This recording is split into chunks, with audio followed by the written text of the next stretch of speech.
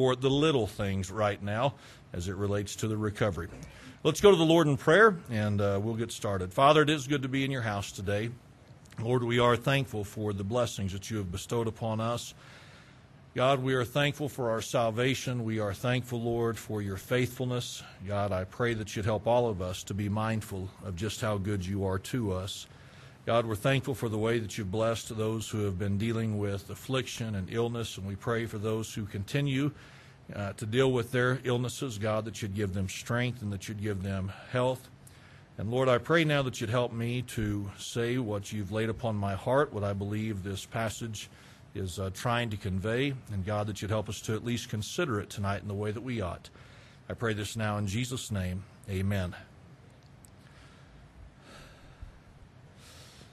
This evening, rather than reviewing chapter 11 and what we dealt with last week, I want to just get into tonight's message. And I want to begin by talking about something that is probably true of every household represented here this evening. If I had to guess, if I just had to make an assumption on you, it would go something like this, that somewhere in your house you have cleaning supplies. I at least hope that somewhere in your house you have some cleaning supplies, maybe some different chemicals for different jobs. But what I mean by that is something like this. You've got something to clean windows in your house. You've got something maybe to clean your oven, to clean your carpets, to clean your hardwood floors, whatever it may be. And the list could go on, but you've got all these things around your house. You've got them in different cabinets. You've got them in different drawers, wherever it may be. And something else that we know to be true is this, is that whenever you've got small children around the house, you need to be mindful of where those chemicals are at, don't you? You really need to. Maybe you should have taken a little bit more effort when your kids were smaller, I don't know. But if you've got those cleaning supplies around the house, you've got the chemicals around the house, you've got them, if you're something like us, you've got them kind of under the kitchen sink and, again, different places. But when you've got small children, you need to be very mindful of where those chemicals are at, because here is what has happened. We've all heard stories that sound something like this. The child has gotten into the cabinets, the child has gotten into that drawer where certain things were at, and somehow they managed to get the lid off, and they put it in their mouth, and they drank something that they shouldn't have drank, ingested something they were not supposed to ingest. And there's a reason why kids do that. Because they are immature, and they have no discernment. You'd agree with that, would you not? This child doesn't understand that this chemical or this cleaning agent could be harmful to them. They don't understand that that's not something that's supposed to be consumed. And so these children, because of their immaturity and their lack of discernment, they have at times, maybe not yours, but certainly it has happened to others, there are these times that they have consumed them. It's made them sick, maybe even hurt them, and of course, worst case scenario, it would cause death. You hope, and I trust that this happens for everyone, but here's what you hope, that at some point your kids outgrow that and they begin to understand the hazards associated with certain cleaning supplies. I'm thankful that at our house I'm not still saying to my kids, hey, listen, don't drink the Windex, that'll hurt you. They're past that, and I'm thankful for that. Now, this evening, as we just kind of keep that principle in mind, that thought in mind, I want us to be mindful of something that I know I've mentioned in the past. Just want to remind us of it again tonight, and that is this. Whenever we read something in Scripture, we need to remember that it is there for a reason.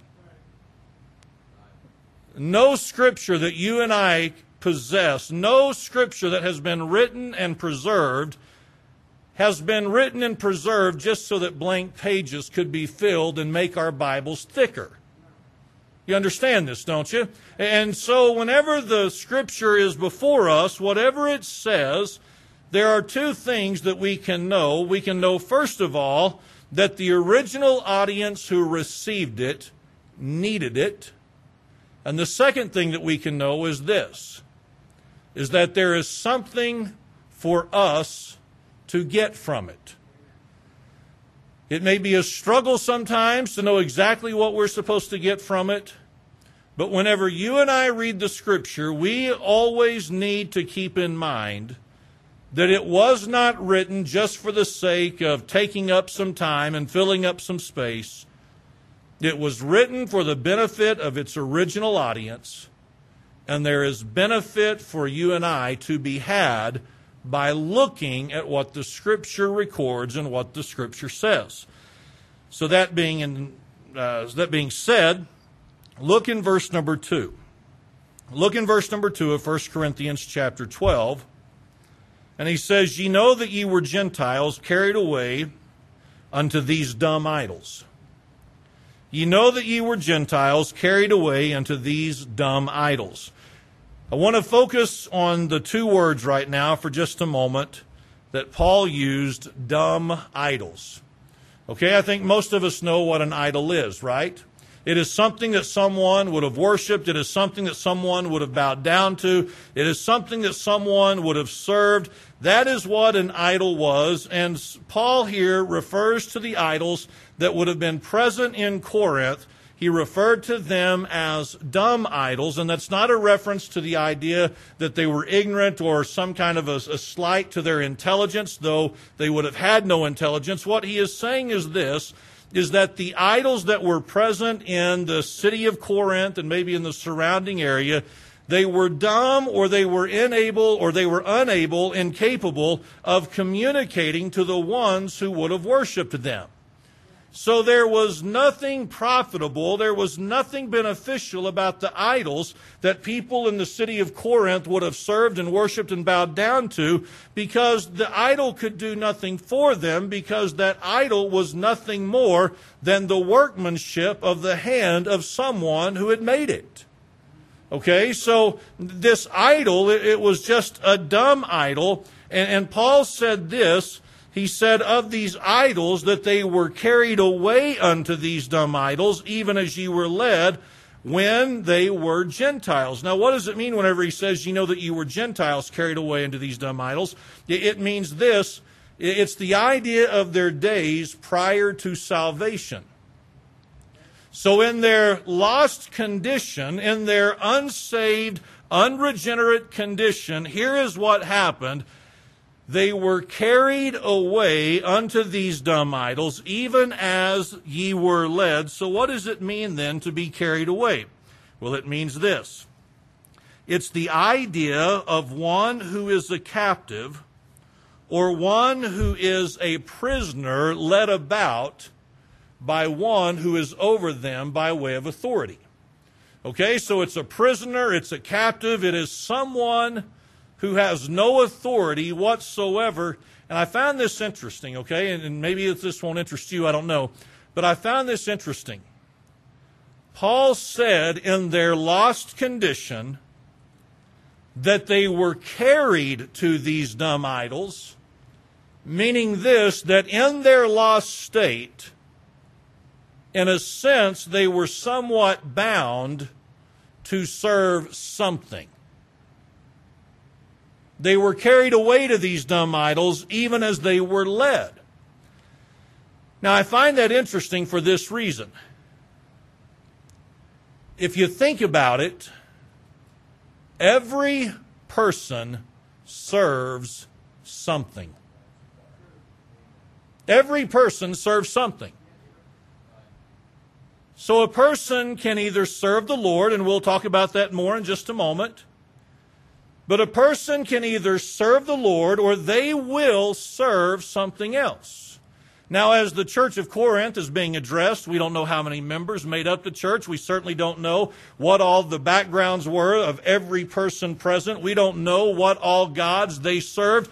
But it seems to indicate this, that there were multiple idols, because he said dumb idols, not versus dumb idol. And so there would have been multiple idols that people used to serve, but as a result of their salvation, they were now supposed to be serving the one true God. And again, to deal with this more in a couple of moments, but to focus on it right now as well, whenever a person is lost, they will serve something. It may not be a statue that's been made and that they bow before and that they worship and that they serve. It may not be something that they created with their own hands, but you and I know this. People serve things like money. It is their idol. It is their God. It is what they worship and serve and submit themselves to. Some people serve and worship and bow down to education. Some people are that way whenever it comes to success and climbing the corporate ladder, whatever it may be. Keep this in mind, please. Everybody serves something. It's just that simple. Now, in light of their past and where they have come from, in light of their past and what they have been delivered from, notice in verse number 1 what Paul is going to be talking about throughout this chapter. Now, concerning or dealing with spiritual gifts, brethren, I would not have you ignorant. What does it mean to be ignorant? Well, it means to be uninformed or to be unaware of something. Again, he's not insulting anyone's intelligence. He's not assuming or suggesting that people are dumb. But what he is saying is this. Now, when it comes to spiritual gifts, I don't want you to be ignorant. I don't want you to be unaware of this. I want you to know the truths behind spiritual gifts. So what is a spiritual gift? This is pretty deep. So follow this and write it down if you need to. It is a gift given by God of a spiritual nature. Thus, a spiritual gift. Only God can give those gifts. All right? So we're going to be talking about for the next few weeks out of 1 Corinthians chapter 12 about these things called spiritual gifts, these gifts that God gives to people, Paul said, that are of a spiritual nature. And here's what needs to be remembered, and here's what needs to be thought about, and that would be that when God gives a spiritual gift to a believer, it is intended to be used for the glory of God. Okay, so when God gives a spiritual gift, that gift is supposed to be used to bring glory to God. Now, we'll talk more about this again in future messages, but I just want to stop right here and say this. Everyone has a spiritual gift if you are saved. Every saved person has a gift given to them by God of a spiritual nature and is to be used to bring glory to God with the exercise of that gift. The gift may coincide with what a person is naturally and normally. You understand this? That gift that God gives, it may just be something that upon their salvation, it just fits that person like a glove. But it may be that when the person is saved and God gives them a spiritual gift, it's something that would be completely contrary to what they would otherwise be, naturally speaking. This is important. See, because some people say, well, I don't have a gift. Well, then you're suggesting you're not saved.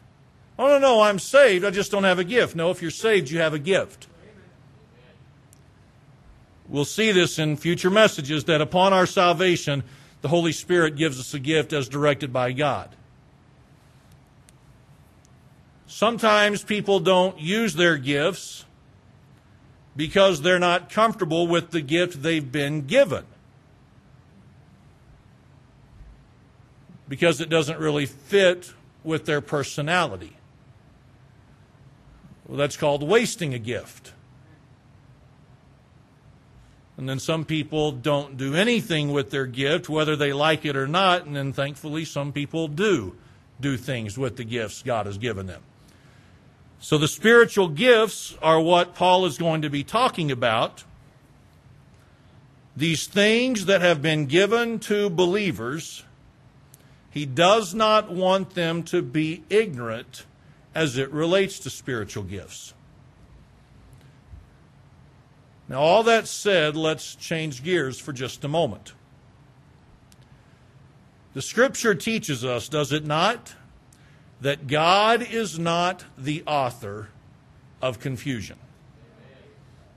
God is not the author of confusion. So answer this question. Does confusion sometimes exist? Well, obviously it does. So if God is not the author of confusion, where must that confusion come from? Who must be the author of it? Well, that would have to be Satan, would it not? I mean, if God's not going to do it, and there are only two forces in this world that have control over the affairs of man, either God being yielded to or Satan being yielded to, if God is not the author of confusion, then it must be Satan who is the author of confusion and the one that causes the problems and the issues. Now, why do I mention that? Well, the Corinthian believers, not really the most mature of believers, were they? They were not the most mature of believers whatsoever. So what's happened? Well, concerning spiritual gifts, brethren, I would not have you ignorant. You know that you were Gentiles carried away into these dumb idols, even as you were led. Verse number 3, wherefore I give you to understand. What does it mean, give you to understand? It means this. I'm sharing this with you so that you understand what's going on, so that you know what's happening. I don't want you to be ignorant in relation to this. You know, you've not really matured in the way that you should. So he says, I give you to understand, I want you to know this, that no man speaking by the Spirit of God, no man speaking through the Spirit of God, under the authority of the Spirit of God, calleth Jesus accursed. Does that seem kind of like a statement out of left field? It does to me. Because I'm thinking, wouldn't they know that? But apparently there were some in the church who were struggling with this. Why else would Paul say it? He didn't say it just to fill up space on the page, right? Come on. There was a reason for this, and so he says, wherefore I give you to understand. Okay, I'm telling you this so that you understand something. I don't want you to be ignorant about this. You used to serve these dumb idols. You don't serve the dumb idols anymore. You're now a child of God. We're going to talk to you about spiritual gifts, and I want you to understand something, that no man speaking by or through or under the authority of the Spirit of God would ever call Jesus accursed. What does it mean to be accursed? It means to be damned or condemned. See, in their day, there was this religion floating around that said something like this, that everything that was flesh and everything that was made of matter, it was evil and it was wicked and it was sinful. And so there were some who actually went so far as to say this, that because Jesus took on the form of flesh, that Jesus in his body was one who had been cursed or damned like anything else, so that the flesh of Jesus would have been as evil as anyone else's. Now, you and I, we may sit here tonight and say that's ridiculous. I would hope we would say that. But see, there were people in the church who obviously were struggling with such a thought.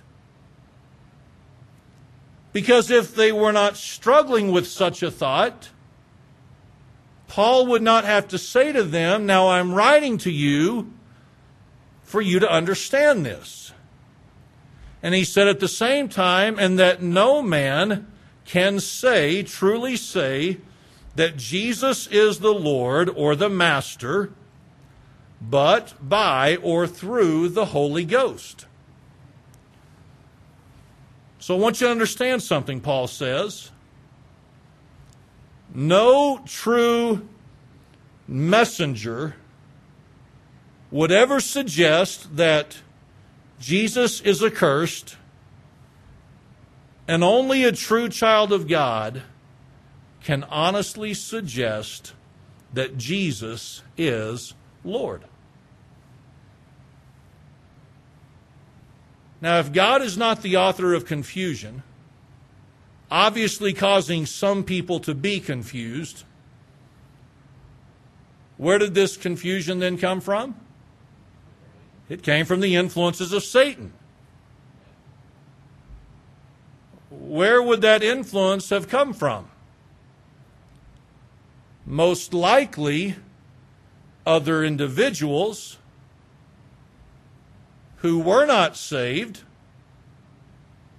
teaching a false gospel, teaching a false message, but who were somewhat, for lack of better words, dynamic in what appeared to be a spiritual gift, so much so that it would have been convincing to immature believers that they would actually ingest this idea that maybe, just maybe, Jesus in his flesh was accursed or condemned or damned, like they say all matter is. And so as a result of their immaturity, there were some in the church obviously struggling with, say, doctrinal purity, because there were those who were exercising what appeared to be spiritual gifts, and the Corinthians were so ignorant, unaware, that they took it in and thought nothing of it, and how harmful it could be to them.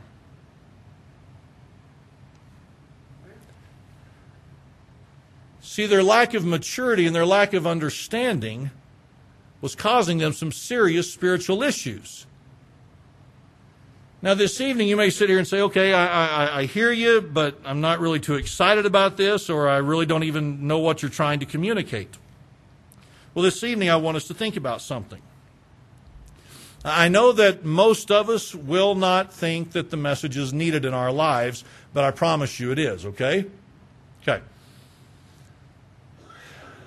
This evening, keep in mind that every person is saved out of some form of idolatry. We're all saved out of some form of idolatry. No matter what it is, it's idolatry in some form that we're saved out of. And as a result of our salvation, the growing process is supposed to begin and take place, is it not? It is. Okay, I'll help us out on that one. We're supposed to start growing and maturing and developing in our spiritual lives as a result of our salvation. We're babes in Christ at that time, right? We don't have a lot of maturity. We don't have a lot of understanding. We don't have a lot of discernment. So that's where we were at when we first got saved. Now, Satan has never been content with someone being saved. Satan has never been content with someone coming to a saving knowledge of Jesus Christ. So what does Satan want to still create and then bring about in a person's life? He wants to bring about confusion and all sorts of messed up thinking and wrong doctrine. See, people get saved out of idolatry. Like they get saved out of their love for money or their love for success or whatever it may have been, some false doctrine. And so as a result of their salvation, they need to start growing. They need to start maturing. They need to start developing. They need to start being made aware of their spiritual gifts and how they're supposed to use them in the ministry of Christ, in the ministry of the Lord, bringing glory to God through the gift that has been given. But see, here's what Satan wants to do. He wants to step in and he wants to start confusing people with things that are not truthful, things that are not honest. And here is how he does it.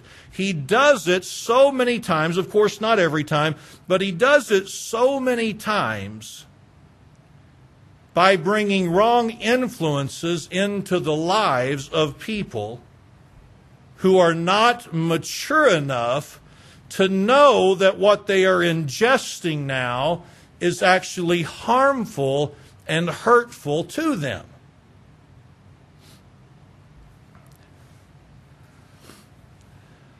I hope this is making sense. If it's not, I apologize. I'll give you a refund after church, okay?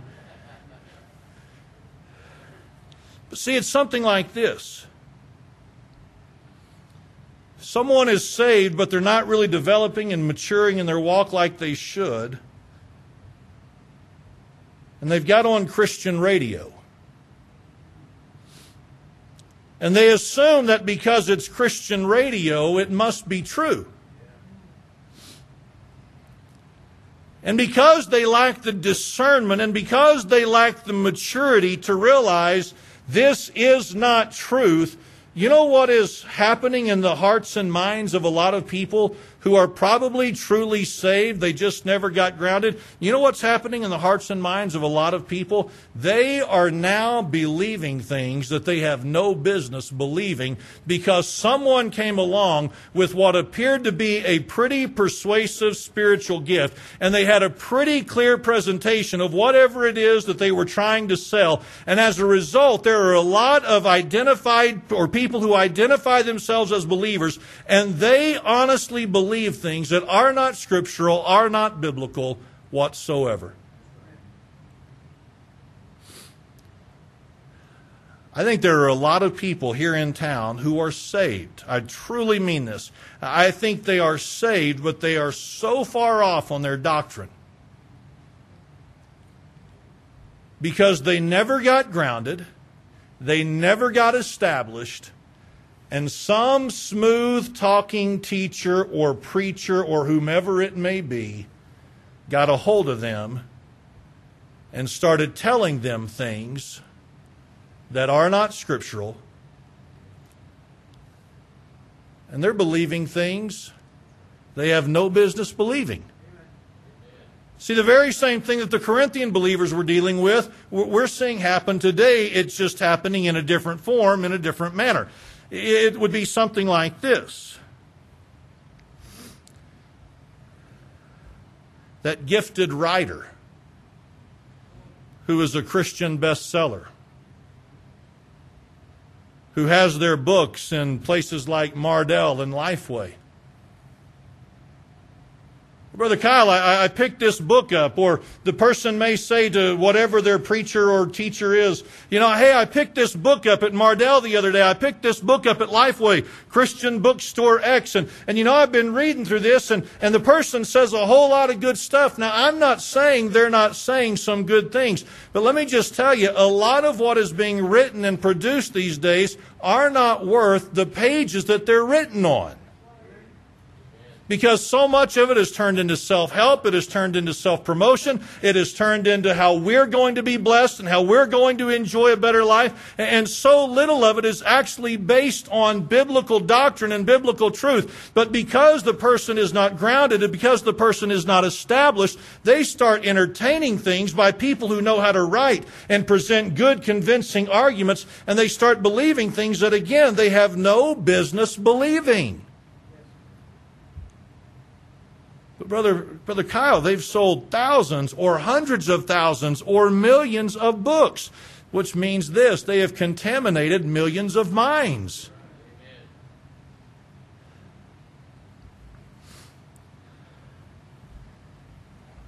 They're on the radio and they sound so slick. They're writing their books and the covers are so nice and they're so well written and easy to read, and these ladies know how to pack out a conference center.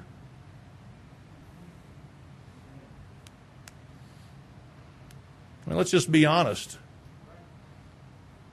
A lot of this women of faith stuff, it'd really just do everyone better if they'd just abolish it and get rid of it, because there's a lot of nonsense being thrown in there with the truth. I mean, I don't know if you read the report, but I don't know if it was Women of Faith or something else, but Carrie Underwood showed up and did a surprise performance for the people. And everyone got excited that Carrie Underwood showed up and did this special performance at this ladies' Christian thing. Now, again, it may not have been Women of Faith, but something of that nature. So don't get mad at me if I'm stepping on your favorite group. But what I'm saying is this: if that's what you if that's what you want to identify with, by way of a representation of Christianity, there's something wrong with that. And if you're a big Carrie Underwood fan, I apologize, but she's really not the model of biblical Christianity. Okay, anyways. I'm trying to show us something. People get sucked into it because there's a lack of grounding. There's a lack of establishment. And so it comes out good. It looks persuasive. These people seem to be gifted. So surely they would not be leading me astray. Listen, they may not be doing it intentionally, but Satan is the author of confusion. And he wants to come in and he wants to stir everything up and mess everything up by presenting just enough truth possibly to get people to believe a lie. And when people begin ingesting the truth because they don't have the maturity and the discernment, whenever they begin ingesting the lie because they don't have the maturity and discernment to recognize what is harmful, friends, it can destroy people. It can. And none of us are exempt from that possibility. See, if I'm not careful, somebody could enter into my life. Good personality, a charming presence about themselves, they've got a good delivery, whatever it may be, they could come into my life and I could start entertaining things that I don't need to entertain. They could come into your life. Somebody could get you to come be a part of this, and hey, let's do this, and hey, why don't we go over here and partake of this? And if you're not careful, you could get sucked right into the very thing that if you begin to take this in, it could completely destroy your spiritual future. Someone says, oh, no, that couldn't happen. Where do you think the Corinthians were headed? Their spiritual future was nothing. It can happen to me and it can happen to you. So what is the fix? What is the key to this? What is it that keeps us from allowing the author of confusion to get us all messed up to where we don't understand things the way that we need to, and we're ignorant and we're not as mature as we ought to be? What is the key and what is the solution to this not happening to us? It's this: to know truth. In order to identify a lie, you have to know the truth. And the Corinthian believers didn't know the truth, or they were not acting upon what they knew. Does this make sense? So in order for me to avoid a lie, in order for you to avoid a lie, we have to know the truth. What do we have to know the truth of? We have to know the truth of God's Word. Anytime we hear something, no matter how slick the presentation may be, it is not our responsibility to consider how smooth and how eloquent and how well presented it was, and then determine whether or not we like what was said. Regardless of who the messenger is, we need to take what they say, compare it to the Scripture, and if it doesn't line up with Scripture, recognize they are teaching me things that I do not need to give attention to.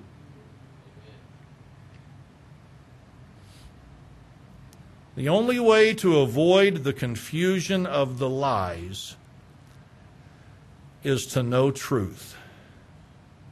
And the only way that we know the truth is to be a student of the truth. See, I think most people sit in church, and ours would probably be about normal. I think a lot of people sit in church and they think they know truth,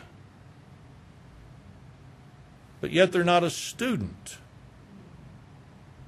of the source of absolute truth.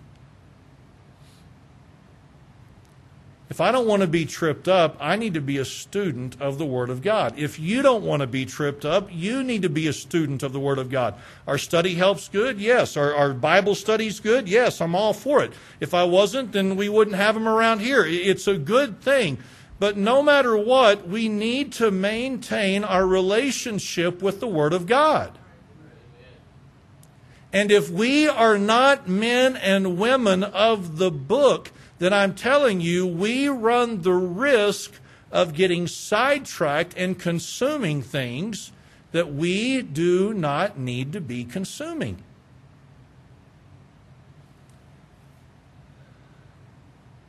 It may not be your greatest concern right now. I'm just telling you something that I know to be true from testimonies of many, many, many different preachers. Preachers all across America, and I would assume, just an assumption, but I would assume all across our world, preachers have watched men and women get mixed up in false doctrine and false teaching because someone with the well-polished presentation in one form or another got into their lives in some fashion. And because this person was not as grounded and as established in the Word of God as they should have been, and probably as established as they thought they were, they started listening to lies they had no business listening to. Preachers everywhere have witnessed it. Preachers everywhere have fought against it. They have challenged the people, and it continues to happen over and over again. And I'll just say this, and then we're done. It's not just the people in the pews who do it. It's the preachers who fall prey to it as well. I want us to understand every one of us must remain a student of the Word, or we could end up looking just like the believers of Corinth. Ignorant, unaware, undiscerning, being given something that we ought to be rejecting, taking it in with no awareness of how it could hurt us or even destroy us. I just want to challenge us tonight to ask and answer this question. Am I really a student of this book? Am I really a student of the book? Not with my preconceived ideas, not me coming to it with what I've been taught or what I want the book to say. Am I coming to the Word of God? Am I letting the Word of God determine who I am rather than me trying to determine what the Word of God is? Am I a student of this book? Am I continuing the process of learning and growing and becoming more and more grounded and established? Or am I still weak? Am I still immature? Am I still lacking discernment in spiritual truths? I hope we'll ask the question. I hope we'll be honest in how we answer. Because it could mean the difference between spiritual growth and spiritual destruction and spiritual waste. Are we students of the Word? Let's all stand tonight and bow our heads for prayer.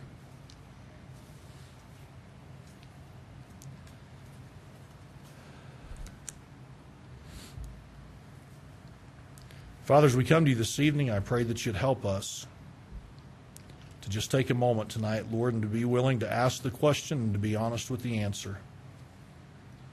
What kind of a student are we? What kind of a pupil are we as it relates to the Word of God?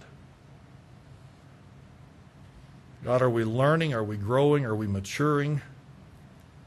Or is there a door that is open right now where Satan could get in and cause all sorts of confusion because someone comes along that appears to have some gift that we need to listen to and take note of? God, would you help us tonight to just be honest? And Lord, if there's anyone in here this evening who may have to admit they've already swallowed some of the false teachings that they ought not be giving attention to, I pray that tonight we would be willing to address it and be willing to correct it however we need to. I pray these things now in Jesus' name. Amen.